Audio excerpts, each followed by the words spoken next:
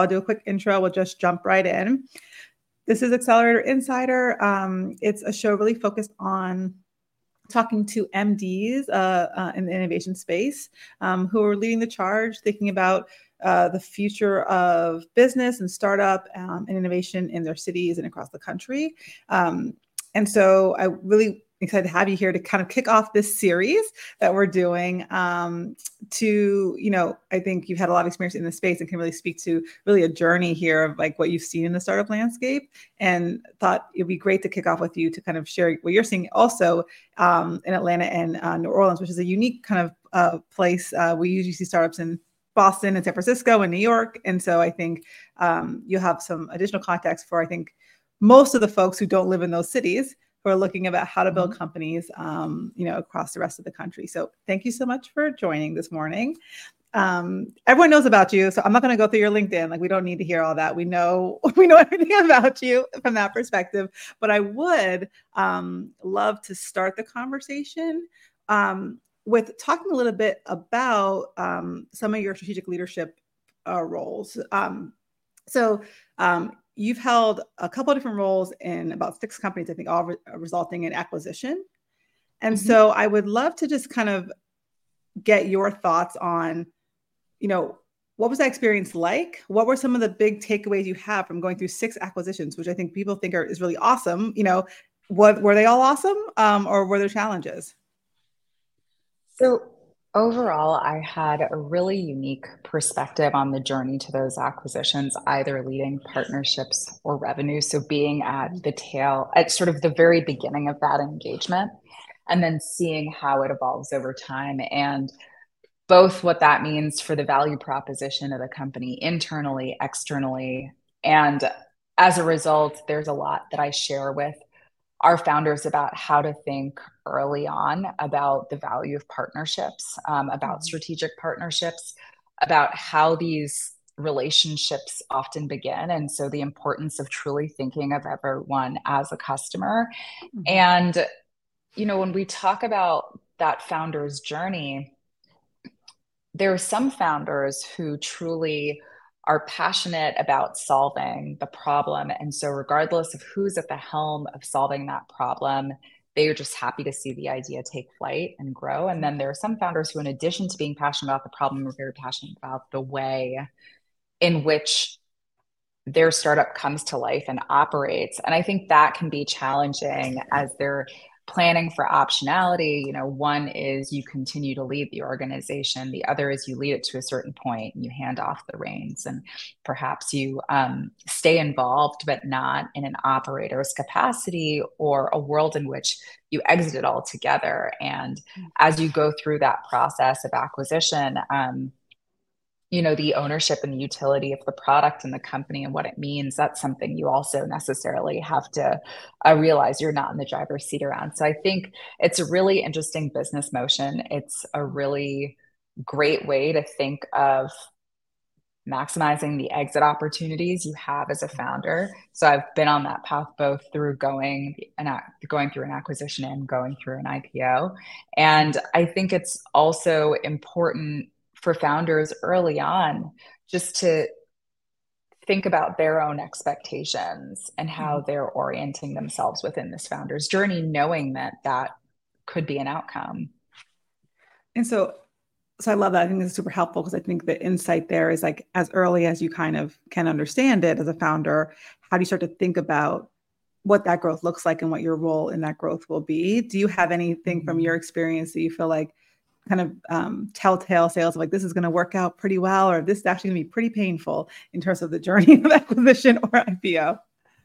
I think the journey is always, there's always friction. It's always painful, but then overall, I think there's a great feeling of having achieved something and brought this thing to a very specific and hard-won milestone. So I think it's a mixture of both. And that's where we sort of go back to the importance of founder resilience. It's being able to live in a world where you're going to vacillate between these, like, 2 very polarizing emotions.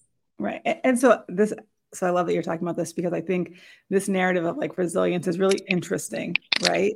So a lot of times have founders who, they go through their story, like, they're whatever they want, pitch their deck or whatnot. And I think to myself, okay, like I'm only looking for two things in your story, probably, most likely. One is like, do you care enough about the problem that like you can be resilient through the journey of entrepreneurship? And the second one is, do you have founder industry fit? Like how closely aligned are you to the industry to be able to build relationships and channel partners and the like?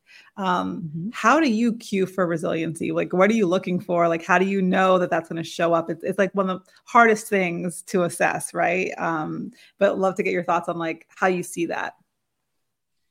So founder market fit is, I would say that's the easiest one, because that's where we sort of ask them like, hey, pretend you're interviewing for the role as CEO for this startup and tell me why you're the right fit. For founder resilience, it's one of those things that some might argue you can't show resilience until you've had opportunities to display it. But I think just in terms of how founders tell you the story of how they came to be interested in the problem, how they pursued it, how they thought about validating insights. I think validation actually tells us a lot about resilience, because it tells us a lot about how founders take feedback. And I've yet to meet a founder that got it 100% right.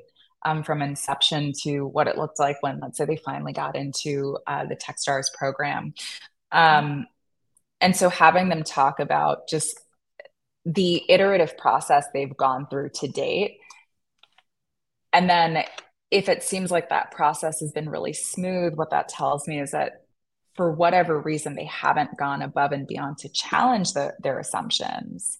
And then if you start to pose some challenging questions, that can start to come out, right? How are you interpreting this data in real time? And are you approaching it with curiosity and wanting to figure out what this means for how you've oriented yourself in the problem that you're solving? Or am I immediately feeling pushback to anything that feels like it could conflict with your current view of the market and of your product and of your customer?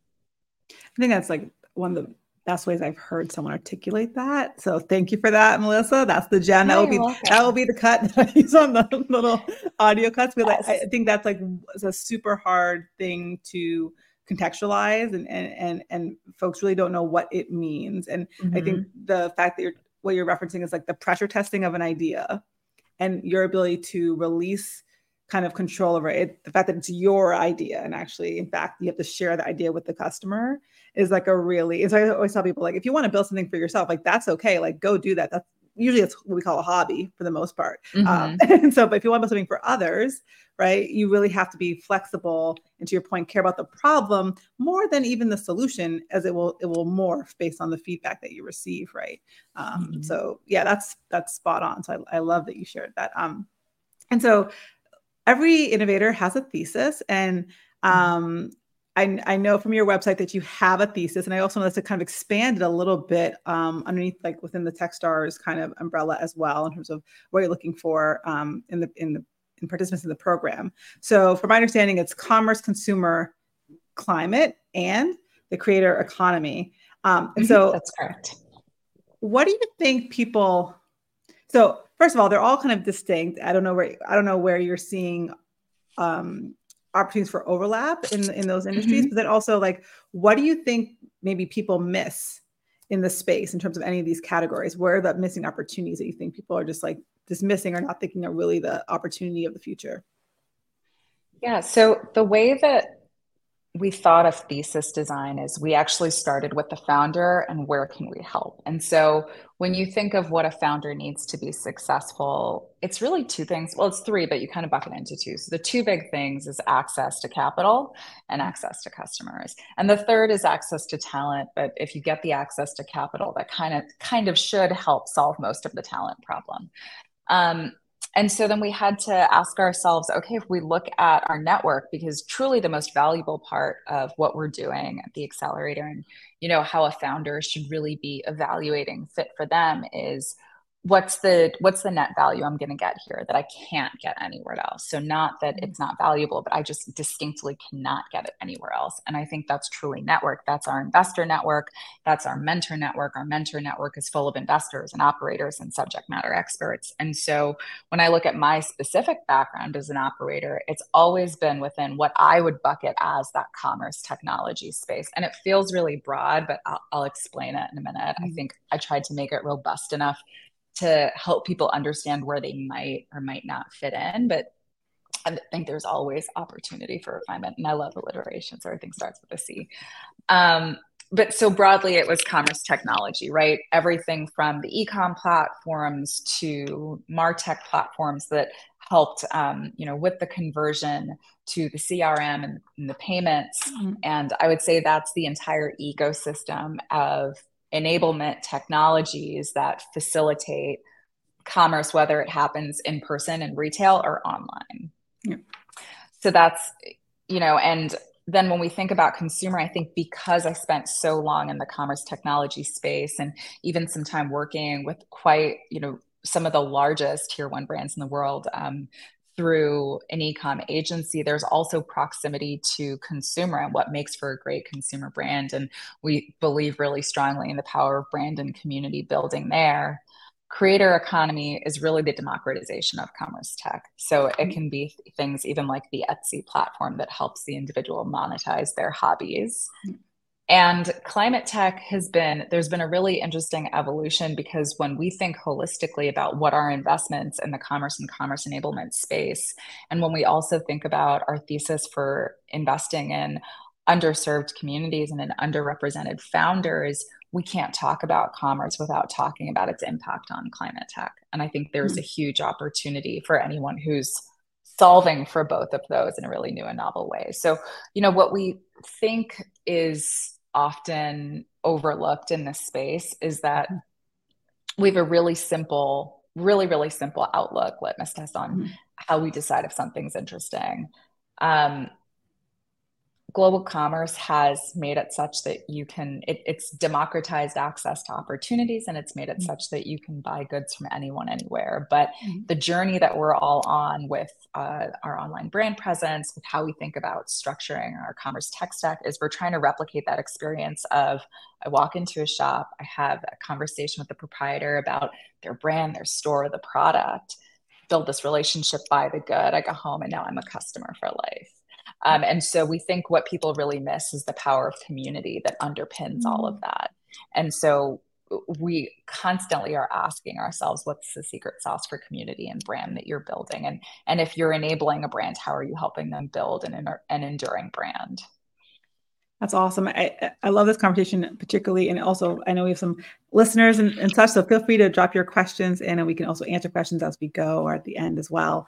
But I recently saw this article about, it was a woman who had founder of a company. She just left it. It was a consumer brand. I don't remember the brand, was just yesterday on LinkedIn, but they raised $20 million Series A. And as a founder, she stepped out. And one of the big things she said was that, as a creator herself, that her approach was not really aligned with the venture approach. Even though they were raising venture capital, in the process of doing that, it kind of, I guess, the artist's opinion was shifted in a sense. And she felt like it wasn't really representative of kind of what she was trying to get across as a creator. And so I love how you're talking about the intersection of the two. How do you think about the creator economy from a venture perspective? Are there certain types of creator economy companies that kind of make sense for venture, and then those that really don't fit that thesis in a sense?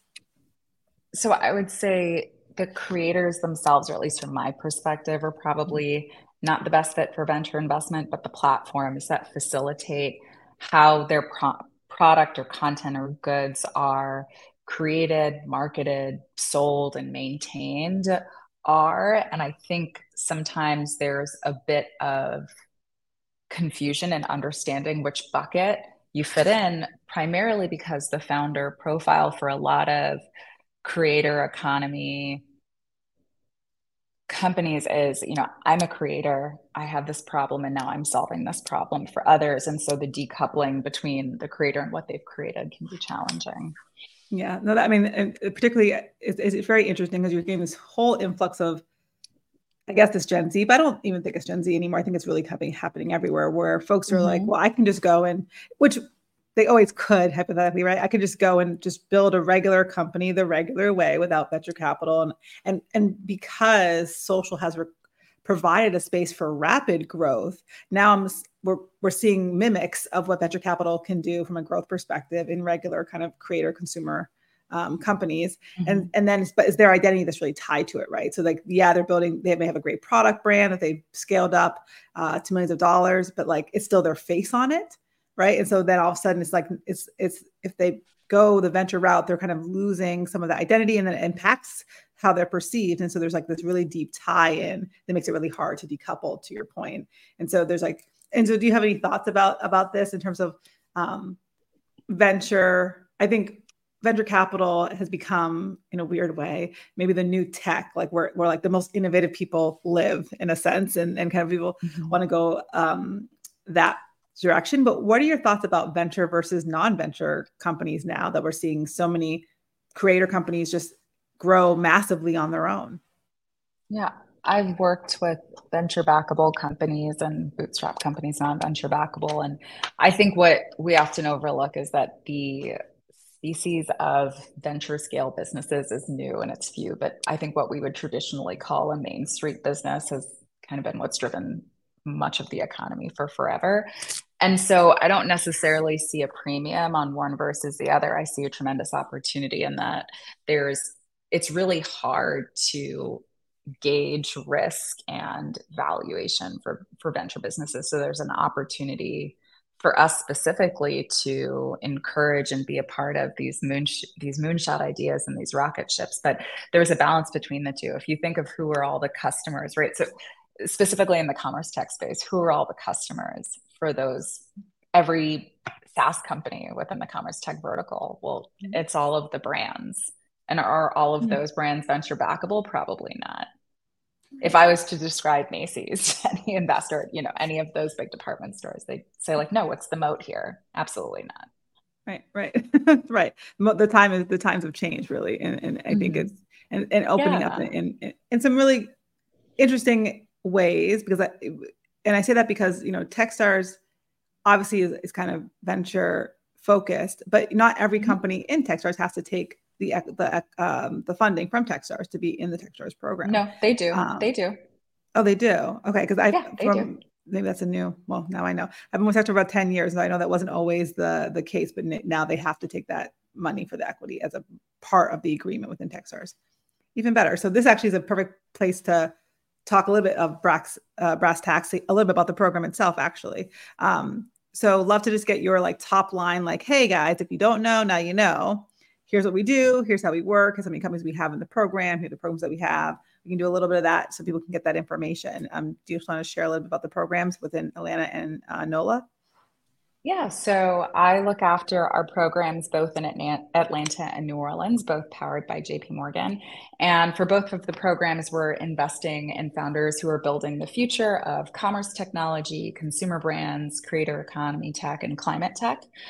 We're also really interested in making sure that our pipeline represents the diversity of our industry. And we expect as a result that our final roster of founders also represents that diversity. And so we're really mindful about how we source and how we also make sure that the programming is as equitable and as inclusive as possible. The programs are 13 weeks. We run 2 to 3 programs a year, and each class is somewhere between 12 and 24 companies in size. Awesome. And do you guys have And any? our applications sorry, I forgot for the next class. It starts in March, actually open next week. So that's for Techstars Oh, Atlanta. Yeah, Techstars okay, good Atlanta to target. know. You can apply starting next week. Oh, that's wonderful. I have some names. I have to send some Yeah. folks over. Okay, perfect. Wonderful. Yeah. So with that being said, so I know in the past, like every program, Techstars has a lot of programs, and I know there's a lot of work being done to kind of standardize a little bit of the approach. Wanted to just do a pulse check. Are you within the team that's supporting the companies? Do you guys still have kind of like the mentors in residence or the product folks? Are those people still part of the Yeah. staffing support? So our program, we focus on two things through programming. We focus on go-to-market acceleration, and that should help you take care of the customer part or scaling your customer acquisition activities. And we also help you prepare your investor readiness strategy and taking care of the sort of the capital end of what you're going to need as a founder to be successful.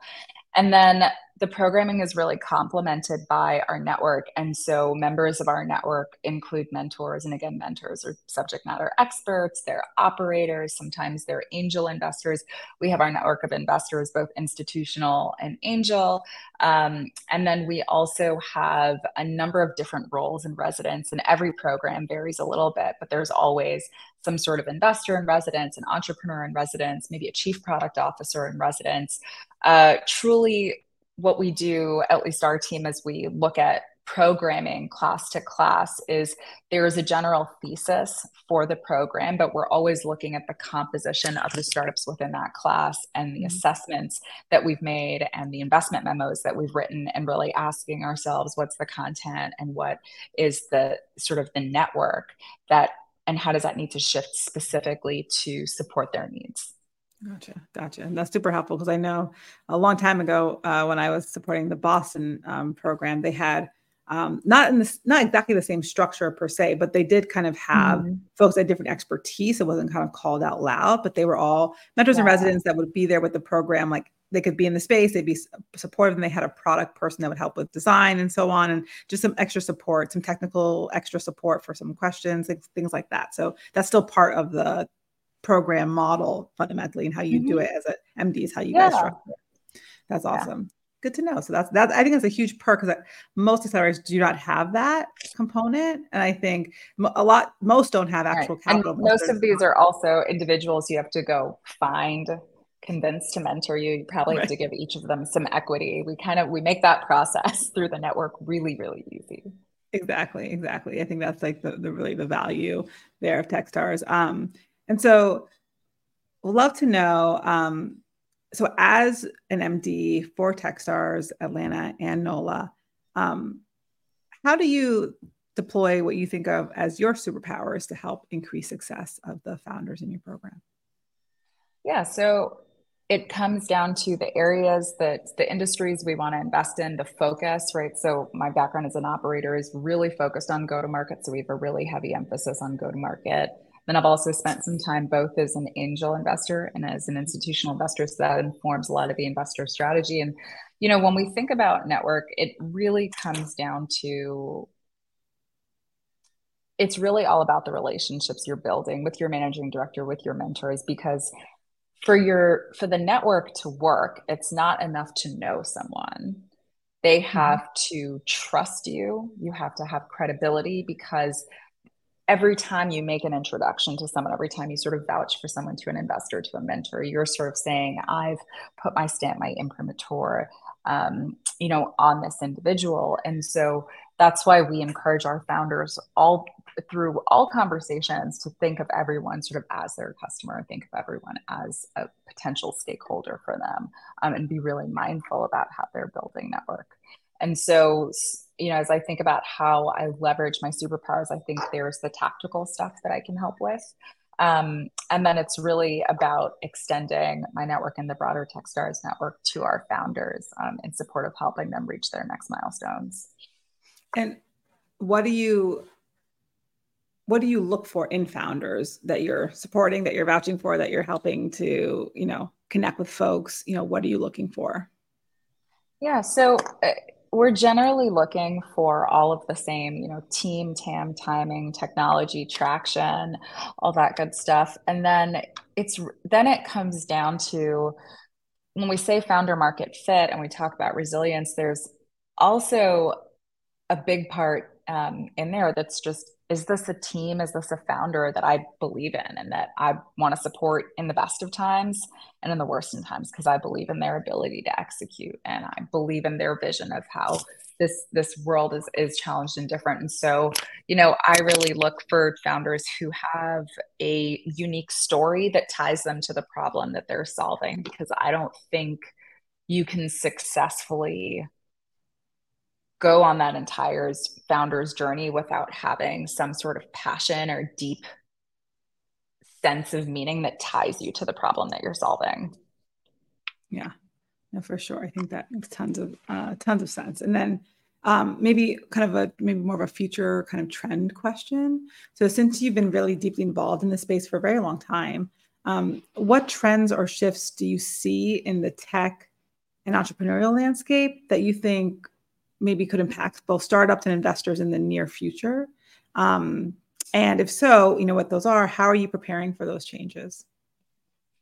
So I think we always see a little bit of a balance between your founders who either have the experience and background as the customer that they're solving the problem for, or, and what we're seeing specifically during these economic cycles, are founders that have the perspective of, I was solving this for the enterprise, or in a really vertical way within a broader product stack, and now I want to do this in a scrappy way on my own for SMB, or I see a better way to build this.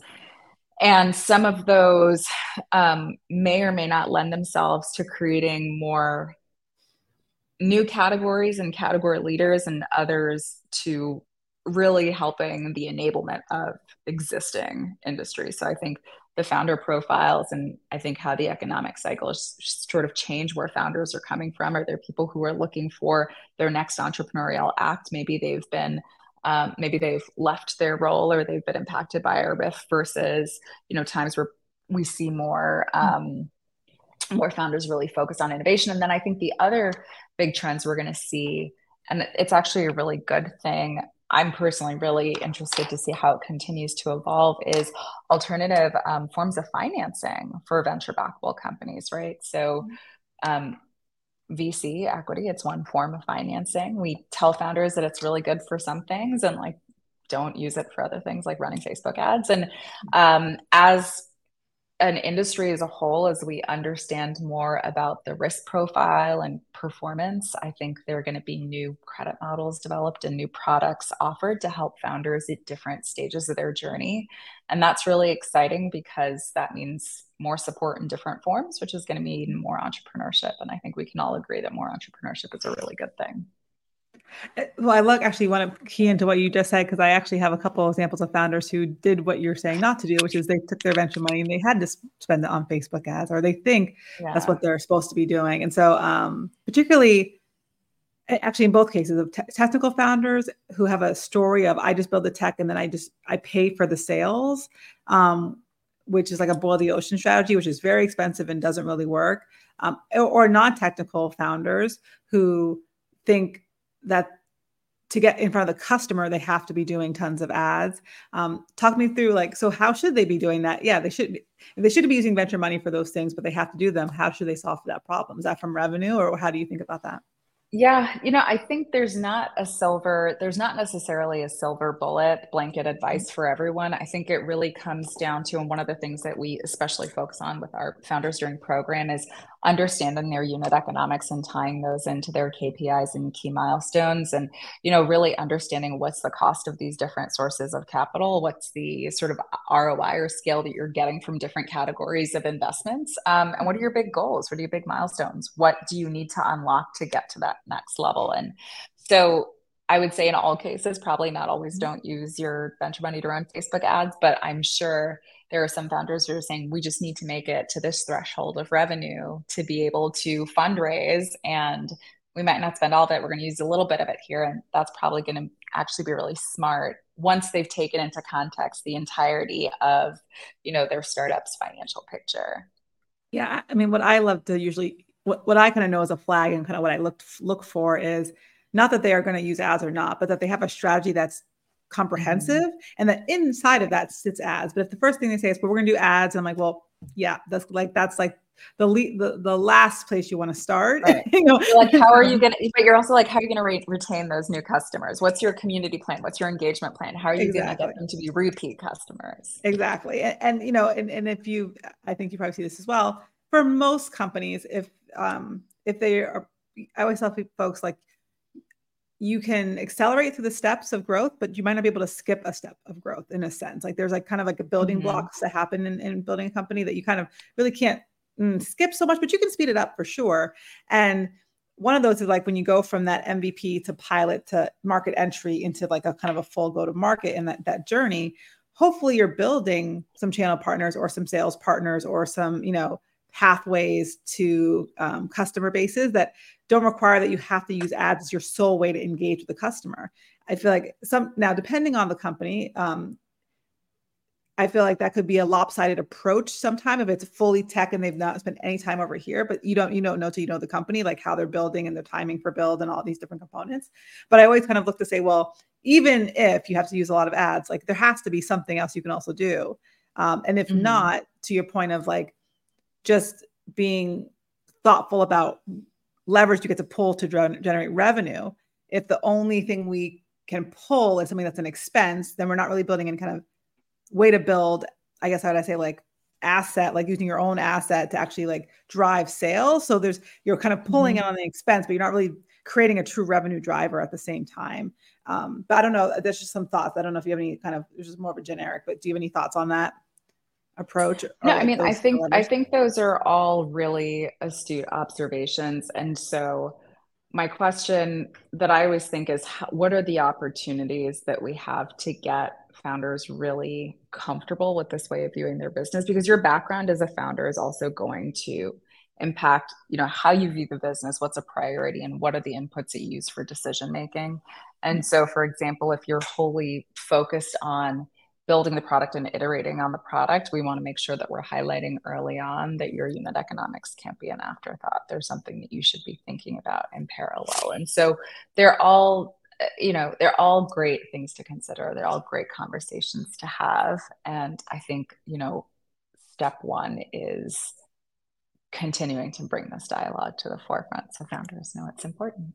Yeah, for sure. And and to your point, I think there's 1,000 ways to build a business. So there isn't a right answer at all. And there never is, but it's, do you have, what I always look for, and what I always try to impart and at least try to share when I work with founders is, how can I give you enough information around the logic, kind of the logic model, the decision-making processes, you can come to the best decision for you. Like you have all the inputs to make a really good informed decision for you at your current, place, space, time, resource, interest, energy. But whatever that is, like, do you have enough of the pieces to put together a puzzle for yourself? So there's not a right answer. There's all answers. And it's like, which one makes sense for you at this current intersection? I have a couple more questions, but want to open it up. I know there's about 10 people listening. If you have a question, please drop it in the chat. Would love to hear from you guys as well. Thank you, John, for your comment. But yeah, if you have any questions for Melissa, please drop them in about Techstars or her background. And I have a couple more before we close it out. So with that being said, would love to know for like in terms of kind of moving into more how you think about your journey, what is something new that you've learned over the last 12 months? I'm constantly learning new things. One of the most interesting things that I've recently learned, because it's not something I specifically spent a ton of time on in my career in life, is really understanding the nuances and the in and outs of municipal bonds. And in our current class, we have this incredible founder. Damon is the CEO of Munivestor, and he is really reinventing municipal bonds, both as a security and also how retail investors think of buying into them and adding them as part of their portfolio. And I didn't realize, actually, he shared this incredible story about how the first iteration of municipal bonds, like it's what do they call it, was the unit of measure that they used to trade people in the United States. And that was something that I had no idea about. Wow. And just so really going through how even the structure it exists today, how layered and how nuanced it is. And that's something that was one, you always feel very special when someone shares, their journey, and he had some family stories tied to that. And so that's really a sacred thing to be able to learn someone's family's history, but also just really eye-opening. We often don't think of things like different securities as being sort of many layered and having that sort of weight and historical context to it. So it's been really interesting. And I understand even more his perspective and passion for driving innovation, specifically in the municipal bond space, right? So that founder why, that's something that gets you fired up. If like municipal bonds weren't maybe the most exciting thing to you before, you're like, I want to learn more. This is super interesting. Yes. No, I was talking to someone the other day, like, 'cause I really geeked out on like the tax code the other day. And so I bought like I'm like reading it like legit, like two huge books and like a guided reader tool. And even though they get updated every couple of years, whatever else, but it's fascinating. It's absolutely fascinating. And you kind of, there's so many things, I think, as founders and as people that we have somewhere in our journey, we learn like, oh, that isn't for me, or I don't really care about this, or maybe this isn't really that interesting, and all of a sudden you kind of like look at it with fresh eyes. You're like, wait a minute, there's like so much here that it's to the point of timing. It's like when those things are introduced into your experience, how they can really shift your perspective on things, right? I think, and I mean, you're also, you're a revenue girl, so like you definitely, that's probably speaking your language a little bit as well. And so from that perspective, since you have been in that space, obviously working with companies from the beginning, but also much larger companies, what are some of the things that you kind of cue or see that you think is helpful for early stage founders when it comes to growth and revenue, since that's really where your background, where you've kind of built this base of knowledge around? Really around understanding your funnel metrics.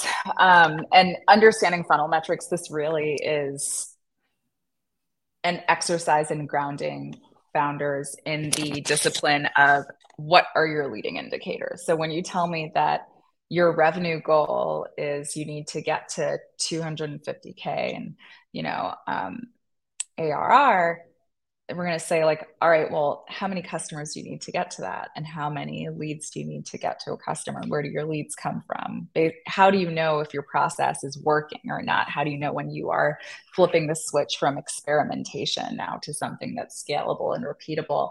And I think that in there is really the stuff of the venture scale business. It's how do you understand when you're running experiments and when you've got something scalable and repeatable? And understanding the two and what mode you're in and what that means for your strategy, and even your burn are really different things. Yes, and I have like 85,000 more questions about that. But so a question from John. So, what are you excited to see further development for Atlanta and New Orleans as a founder market, and may trend up and or things that you also might see trend up in other hubs as well outside of Atlanta and New Orleans? Yeah, so I think about what are the centers of excellence that emerge for each city. So, for example, we see New York is really a big city for fintech startups, for example. And I would say you've got a lot of more finance business talent there. Atlanta has historically really been known for sales and marketing talent. Boston's really well known for product talent, so on and so forth. And so for all ecosystems as they grow and develop, that's something that's always really interesting for me. So what is the emerging what's the emerging sort of talent specialty, and what does that mean for the types of businesses that will start here, what those early stages of the founder journey is going to look like, what the complementing ecosystem is going to look like, what the necessary complementary talent is going to look like as well. So that's something that we're always looking at, we're always asking ourselves, and it also helps us think about how we think about cross ecosystem interaction as well. How do we bring together complementary needs? I think you can look at that from a regional perspective. I spent a lot of time looking at accelerators nationwide and the growth of accelerators as a cue for innovation in a city. And you can look at something like Tennessee, you see like Memphis versus Nashville, or you look at kind of Baltimore and DC, and like trying to see kind of independence, but then also regionality showing up. And then how are you doing something to kind of stimulate that cross connection to kind of make a healthier hub that's more sustainable, right, for the region. So I think, and in the future, it's a really interesting concept, because I think every city is becoming an innovation hub because every city is trying to integrate technology as a workforce development approach, really. And so the question is like, do they have the tools, resources? Are they competitive as a city to be able to bring in those resources to their population that's there, which I think is really challenging because yeah, NOLA has been around for, I mean, obviously, like it's been growing as an ecosystem for, I've been, sprinkles about it for the last decade, really. And Atlanta is interesting because Atlanta has a lot of new energy focused on the tech over the last maybe 5 or so years. They have probably the most. I think the Black Innovation Alliance did a study on like ecosystem builders. They have like the most kind of ecosystem groups and so on in Atlanta, anywhere else in the U.S. for Black founders. And but yet there's very little venture capital that flows through Atlanta. So a lot of the companies that come through Atlanta leave Atlanta to raise capital. They don't raise it in Atlanta. Is that shifting? Are we seeing a shift there? And the same thing in New Orleans. It's a pretty nascent venture environment. How are they thinking about building and staying or building and having to leave to raise capital? Entrepreneurship is always going to precede the development of the investor community. So I think we're going to see these innovation hubs develop earlier than you see a bunch of investors set up shop here. So startups are still going to all of the, top cities for venture to fundraise. Now, do they move to those cities? Do they move their operations wholesale? I don't think so, because in a post sort of virtual move in mass era, people are seeing the goodness and efficiency in having virtual distributed teams. But yeah, I would think it would be increasingly very uncommon for a founder to fundraise and not step foot in one of the top 5, top 10 cities for venture. Yeah, for sure. And I think that, and what people don't, I think people don't really understand fully either is some of the language gets mixed. You have angels and friends and family, and then you have institutional, all the different kinds of venture capital. But even at an angel level, it's still concentrated wealth. I mean, if you look at the way that wealth is distributed across the U.S., it's like you have to kind of go where the money really kind of is for the most part. And so I think I've talked to folks who are in their city. I'm like, you kind of you got to travel a little bit. You can stay there, but you got to travel a little bit, right? And so how they get into those ecosystems. So a couple of years ago, before pre-COVID, GAN, which is the Global Accelerator Network, they had put out like a annual paper, whatnot, and they had said that angels tend to invest within about, I think it was like 60 or 90-mile radius of where they live. Mm-hmm. Yeah, that's true. And so the question became, well, what's the implication of hybrid or virtual accelerators? Because if I live in Iowa and I'm doing an accelerator in Boston, will I have a harder time raising money because I'm not really part of that ecosystem? No one really can vouch for me. No one really is going to know me or see me around. COVID maybe changed that with everyone going virtual. But do you have any thoughts on that? Like, yeah, I would just argue that that's like the wrong way to look at it. Because when you go through if you're not from Iowa and you're going through the Iowa versus like, let's say a New York accelerator, it's not that in the time span of the accelerator, you're suddenly going to become a hometown hero and well-known locally. It's regardless, it is the network and the strength of that accelerator's network that is going to make you a trusted known entity for those angels. So it's not an either or approach, it's a both. So are there angels in your current network?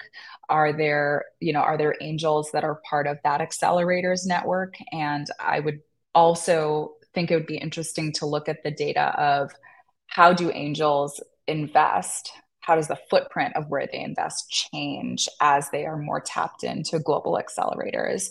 But then also there's always going to be institutional investors. Your angels will help you close a round. They're probably not going to lead a round. We see all founders have some mix of the two camps of funding. And so it's not an either or, it's a both. And so which one's going to give you the best visibility and the best shot at the most robust investment strategy possible? No, that makes sense. And so what would you recommend for founders who are maybe not in that city or whatnot, yeah, and who are trying to get access?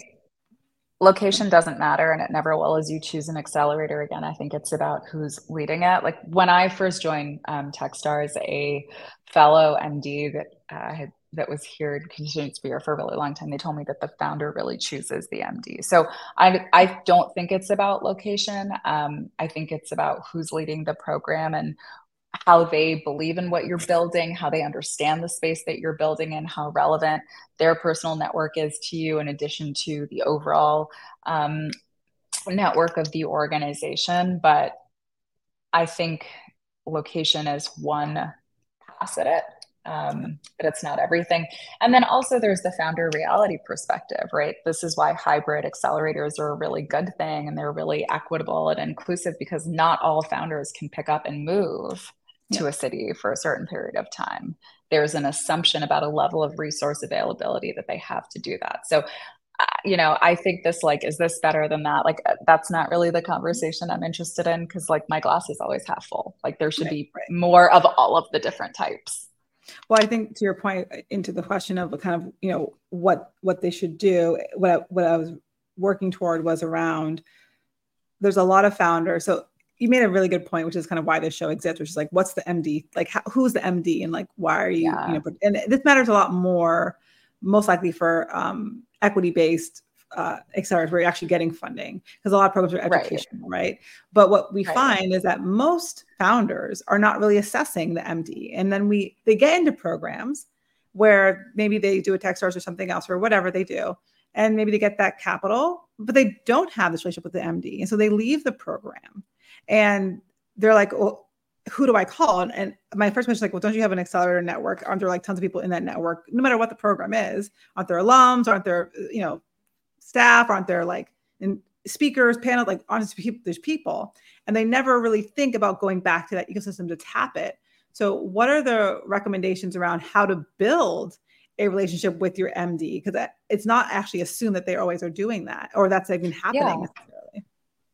And that's just a life skill, like building relationships. As a founder, you have to know how to build relationships with people, because you can be part of a network, and that means that there's something about you that makes you a known entity, but we still have to build a relationship in order to build trust and credibility, right? Because every time just for founders, every time you do an accelerator, whether it's equity-based or not, like we all have this opportunity cost. And even for networks and mentorship, there's an opportunity cost. And so you're always doing that calculus of what's the corollary, what's the opportunity cost of doing this and of helping here.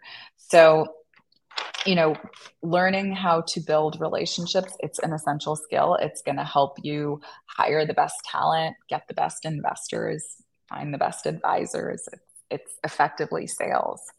Yeah. No, I love that, because I think that's something that, again, part of this was to illuminate how the MD thinks, so that founders, knowing whatever position they're in. Obviously, the best companies are going to have the best access to the best things most often, and they've built that capacity. But there's a whole bunch of folks that are kind of sitting there going, oh, you know what? If I just did this one thing, it would have made the difference, and I didn't know that, or and I can kind of apply that to what I'm doing right now, or I'm going into accelerate right now. I haven't thought about how to build my mentor relationship with the MD, and I actually should think about that, right? Because that's not something. What I've seen is that folks who do it naturally, or they do it kind of when they need something, so the urgency. And then, but as just a general practice or way of being, as like a skill that you learn, is like, I'm going to just become this thing and do this thing. We have to make sure to call that out to people, like, oh, you can just do this thing. You can kind of build the capacity to be relational in nature and how you connect with everybody, right? I think that's something that's needs to be called out. So, okay, we're almost at time here. So any last questions? I have like one more for you, two more for you. One's a quick one, was a little bit of a long one, and then we'll call it. So you talked a little bit about revenue and kind of growth metrics. One of the things I hear founders struggle with a lot is the question of, in the short run, revenue versus growth. So am I building a user-based platform where I'm not going to really drive any revenue? Do I need to flip that model in the short run? What kind of economics am I looking for to kind of look like the right structure for a venture investment? And so you had talked a little bit about from the revenue perspective of like looking at your funnel and thinking about, okay, well, how do you maximize or your funnel and retention and all these different things? I'd love to just get your thoughts on how an early stage founder should think about those things. Should they be focusing on growth? Should they be focusing on revenue? Because they can always flip to growth later. Do you have any perspective on that? It really depends on your specific space, the available financing, how, what your competitors are doing, and what is the timeliness of the different things that you're trying to achieve. So we tell founders all the time, like timing's a big factor when we look at startups that are interesting or perhaps less interesting for us, right? What's the timeliness of what you're solving? And if it's evergreen, then we have to ask ourselves, like, well, is it interesting to invest now? Can we wait? Because as an investor, you always have the benefit of time. And also looking at the funding environment, because we could have said that 2-3 years ago, everyone was focused on growth and capital was so relatively available and cheap that, all right, focus all on growth. But, savvy founders are going to understand the sort of signal flags for their industry and then the specific challenges their business may or may not be running into, and understand how to push and pull those levers to balance between growth strategies and between strategies that are focused on more short-term profitability. Because ultimately, as a founder, what you're doing is building a resilient business. Yep. And if there is just a absolute drying up of capital, then you got to focus on profit, because revenue is going to carry you through. Right. You're right. So are you a KPI or an OKR girl? Preference? I'm have something that you're tracking that's quantifiable at some interval. And if you feel strongly about calling it one thing or another, like, sure. But if we're having the conversation, I'm happy. Right. I've heard so many arguments about it, and I'm always like, honestly, like, it doesn't really matter, because if you're getting caught up in the nomenclature and kind of those things, like, you're kind of missing the point, which is just like, what as a founder do you use as like the 2 or 3 things that you use as levers to make decisions as a founder and at the stage of growth. And so that makes sense. Exactly. Okay, last question. So you're spending a lot of your energy pouring into founders to support their growth. So what do you do to relax, recoup, breathe after tough conversations or important conversations? Like, how are you filling your cup, because you're giving it to everyone else all the time, in terms of support?